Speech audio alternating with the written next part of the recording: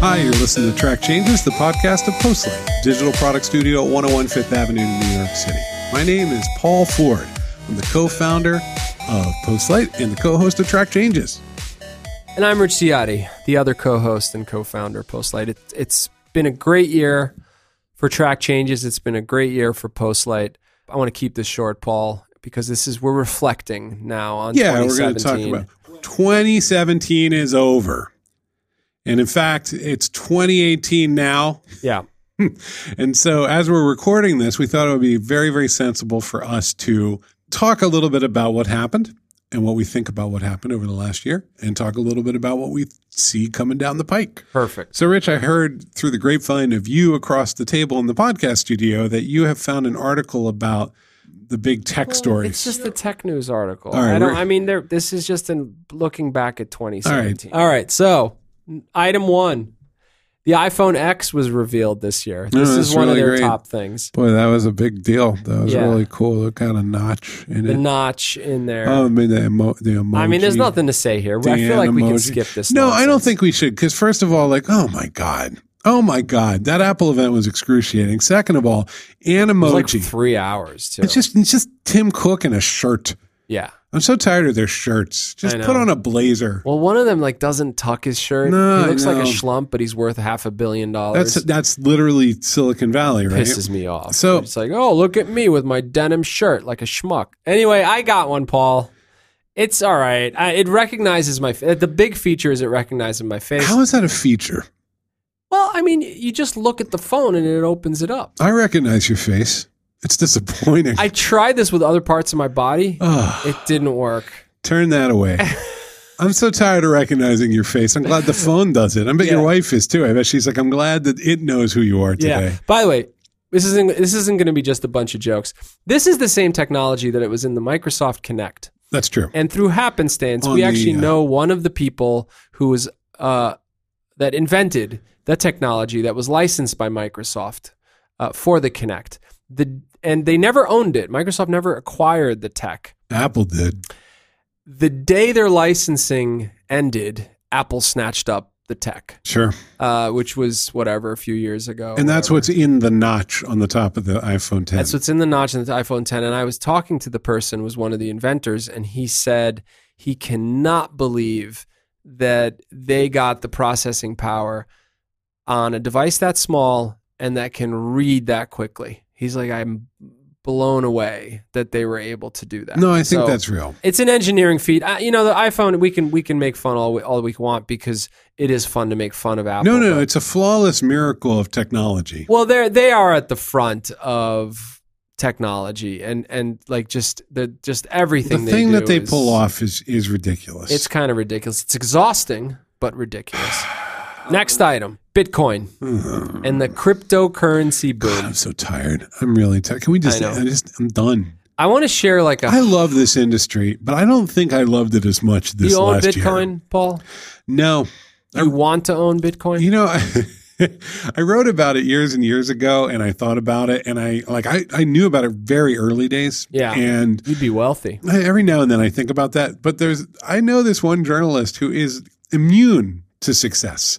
He bought 70 Bitcoins at $0.25 each to write a story. Oh no. I checked in with him and I'm like, what's the story? And he's like, well, the regular, I bought some pizzas. I got some mattresses.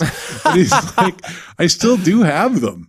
And so he is probably worth $600,000 in Bitcoin at this point. He has all of them? No, I mean, he probably half of them or more are gone, but it doesn't matter. They're worth $20,000 each. Right now, it's surpassed $10,000 for a single. Right. So, I mean, this is someone who bought them at $0.25. He bought them when they were essentially free, and he bought 70. I'm going to make a confession. Okay, so at the beginning of 2017, a single Bitcoin was worth $1,000. By November, it had surpassed $10,000. Mm-hmm. So it's increased tenfold. That's not a bubble. Not at all. No, that is how things increase in value, especially fanciful electricity-backed nonsense money. That is really great. I'm not good with this stuff. I don't understand. I think if you trace money back to its roots, it's goods and services, right? Like the Saudis are wealthy not because of their services. They're wealthy because of their goods that they trade on the markets, right? Right. So I don't understand where the dotted line goes from Bitcoin. It seems to go back to Bitcoin. It does. The dotted line to Bitcoin goes back to Bitcoin. So I don't know. It seems insane to me, but isn't the whole world speculative, Paul? Well, we live in a kind Can we get philosophical for a second? No, you know, when I was an editor, I edited a cover story for a magazine about the bubble, just the bubble economy that we live in. And we live in an economy that favors bubbles. We're an optimistic people. We really are. And so and that's okay. This is a bubble. I mean, come on. It looks like a bubble. It takes like an entire aluminum smelting plant in China to process one transaction on Wish.com with Bitcoin. You know, It's just like, at what point do you look at this and go, maybe this isn't sustainable? Right.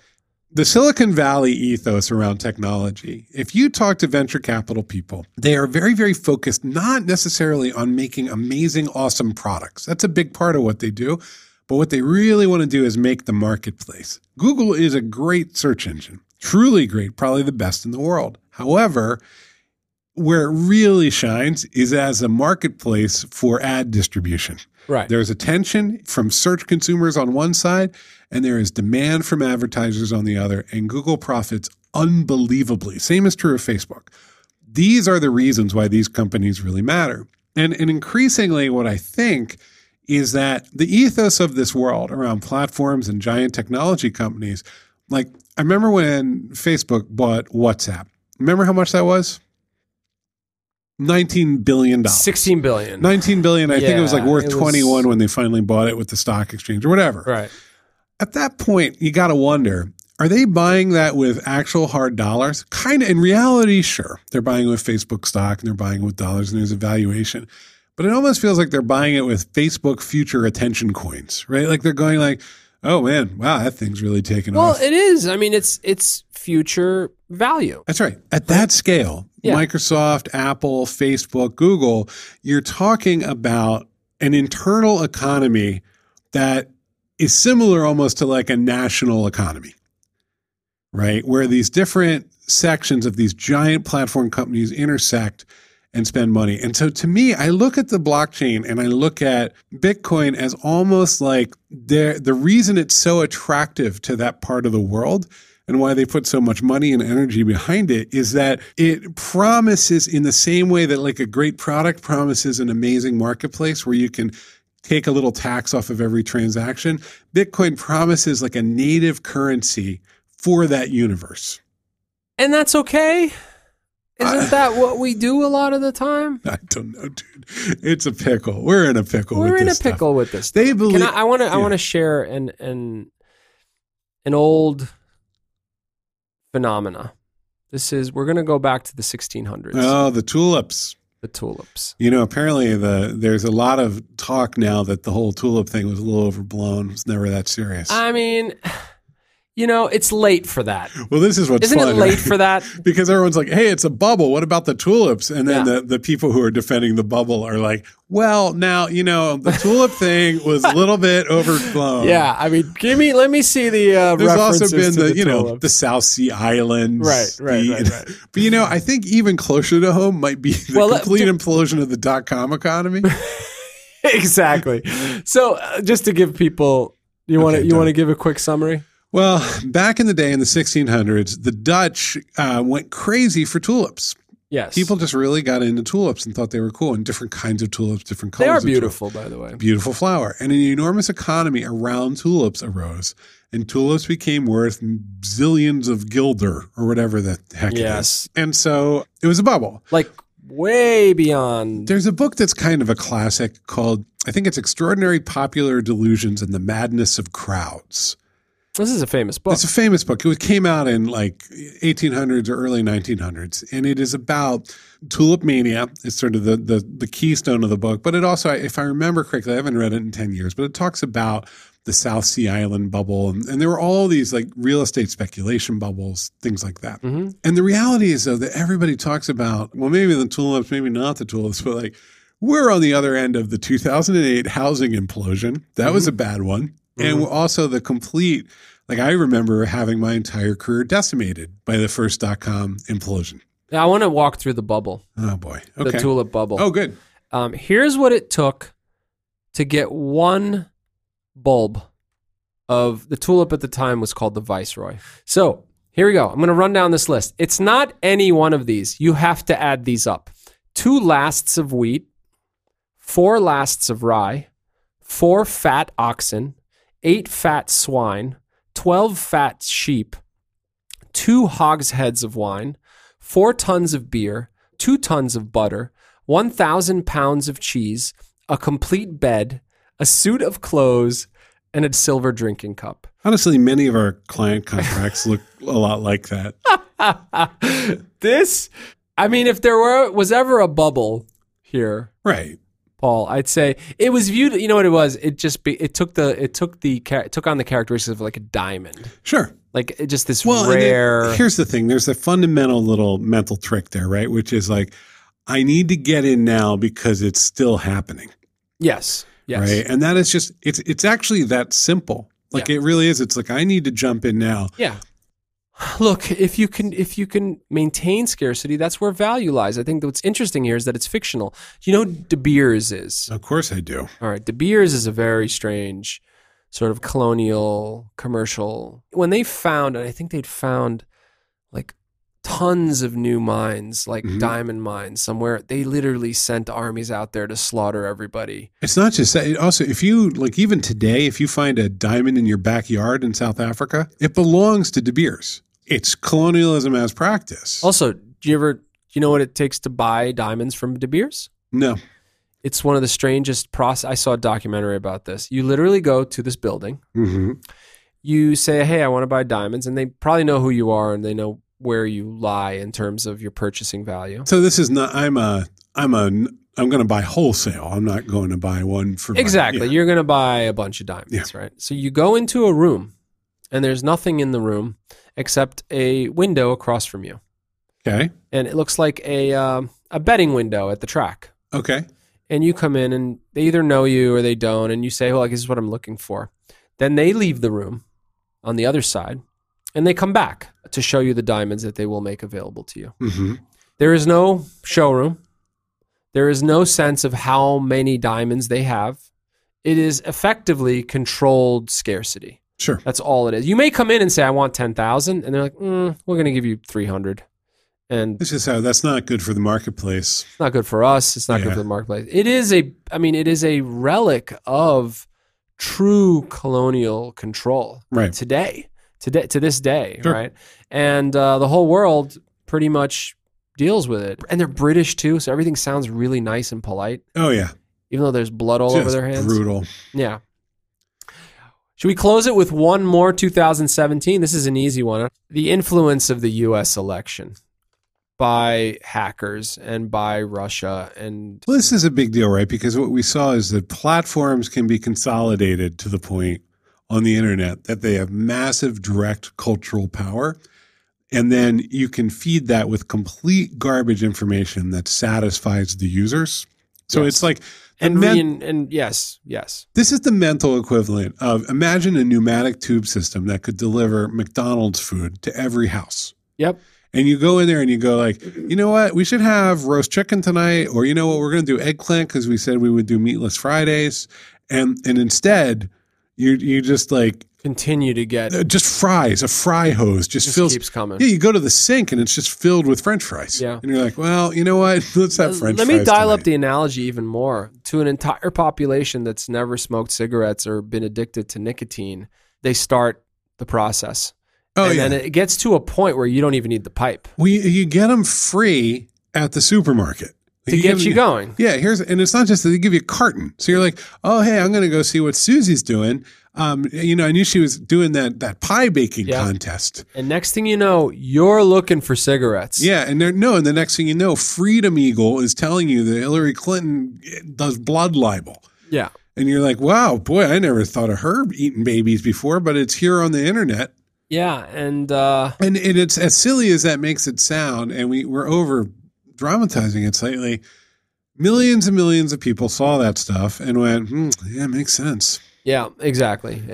There's a vicious cycle here. It reinforces the viewpoints that have been established. It gets more and more outlandish, and they just continue to. This is what it gets at, and where it's so tricky is it gets to the core product promise of these giant platforms, which is that an advertiser can come to them and say, I want to reach an audience. And they go, absolutely. We know how to reach people. We know how to influence them. They're going to click on your stuff and you're going to get value back. And they've been saying that for years. And it actually has made them hundreds of billions of dollars. Yeah. Right? This is how the system works. And then all of a sudden, all this stuff happened. And they're like, wow, you know, people don't believe everything they read. And let's add this dimension to it. This wasn't two campaigns at each other's throats. This was a foreign actor getting in the mix. Yeah, and then you add that into it. You add Russia into it. I mean, and then you're like... we still don't know what the hell happened. Frankly, we still don't have anything like clarity. No. There's evidence that servers touch servers and all this, you know, computers were in the mix and we know the IPs are from here and all of this stuff. But it all came at once, man. It was, the system was in place. The units that we came to understand as pages and newspapers were obliterated and replaced with these entirely disposable units of information. I think there's also, it just revealed how non-cunning we are. I mean, we have a CIA. We have a lot of, we like to meddle as a country. Mm-hmm. We always have. Mm-hmm. And at the same time, we kind of assume that deep down we're on the up and up. And we're doing it for good reason. We're also the best, accordingly. We're the best at the tech. Yeah. You know, and we're decent people. And we got into this position in which they housed us. I mean, they schooled us so hard. You got people in essentially content factories putting like boob pictures aligned with, you know, Hillary Clinton shooting guns. I mean, it's just madness. Let me be an unapologetic patriot for a second. Yeah. I got my ass kicked. Absolutely. I'm supposed to be the one that knows all the encryption stuff. No, we're two Mr. Digital guys, and we went to war without knowing it and just got the crap kicked out of us. Without a doubt. And, you know, I think when you limit resources, you get really, really creative with your stuff. Well, this is a great thing, right? I think what happens is so cheap.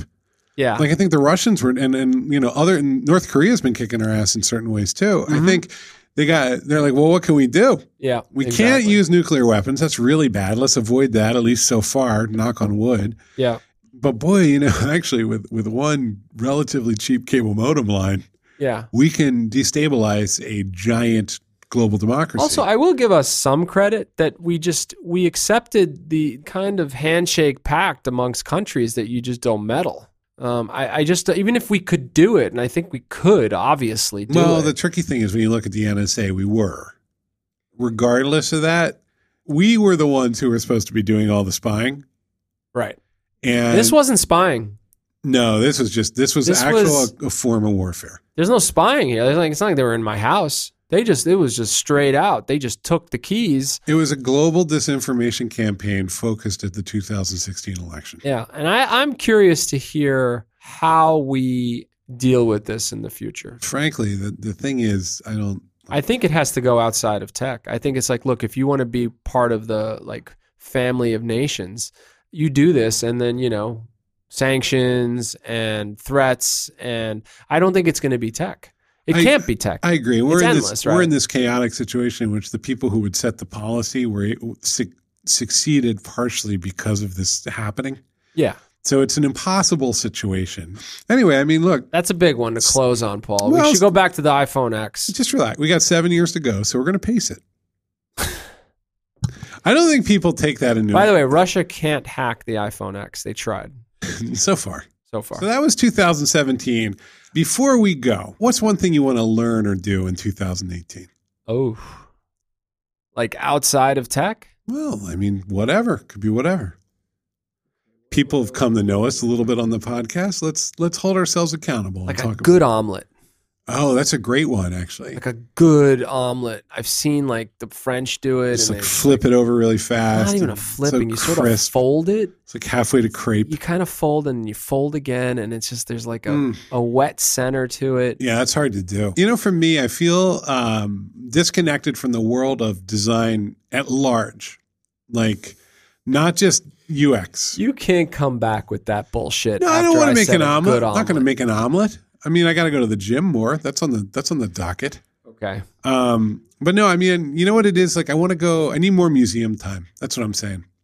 I Me too. You know, that sounds great. Last year, I went down to the Library of Congress and did the tour. Mm-hmm. It made me realize just how powerful it is to get connected to just sort of all the stuff. Yeah. Just to the way it reframes your thinking. So you really love that place. Well, I mean, yeah, it's okay. We're near Washington D.C. and we're in a great museum town here in New York City. So we have no excuses. That's exactly right. Well, look, let's make 2018 good. That wasn't a good technology year, man. We've got bullshit happening with Bitcoin. You've got Russia up my ass. This was not a great tech year. There wasn't massive progress in any. Like 16 was just drones. Yeah. Look at this nonsense. All right, look, let's not go down that path. You want to look ahead? Get in touch with Postlight.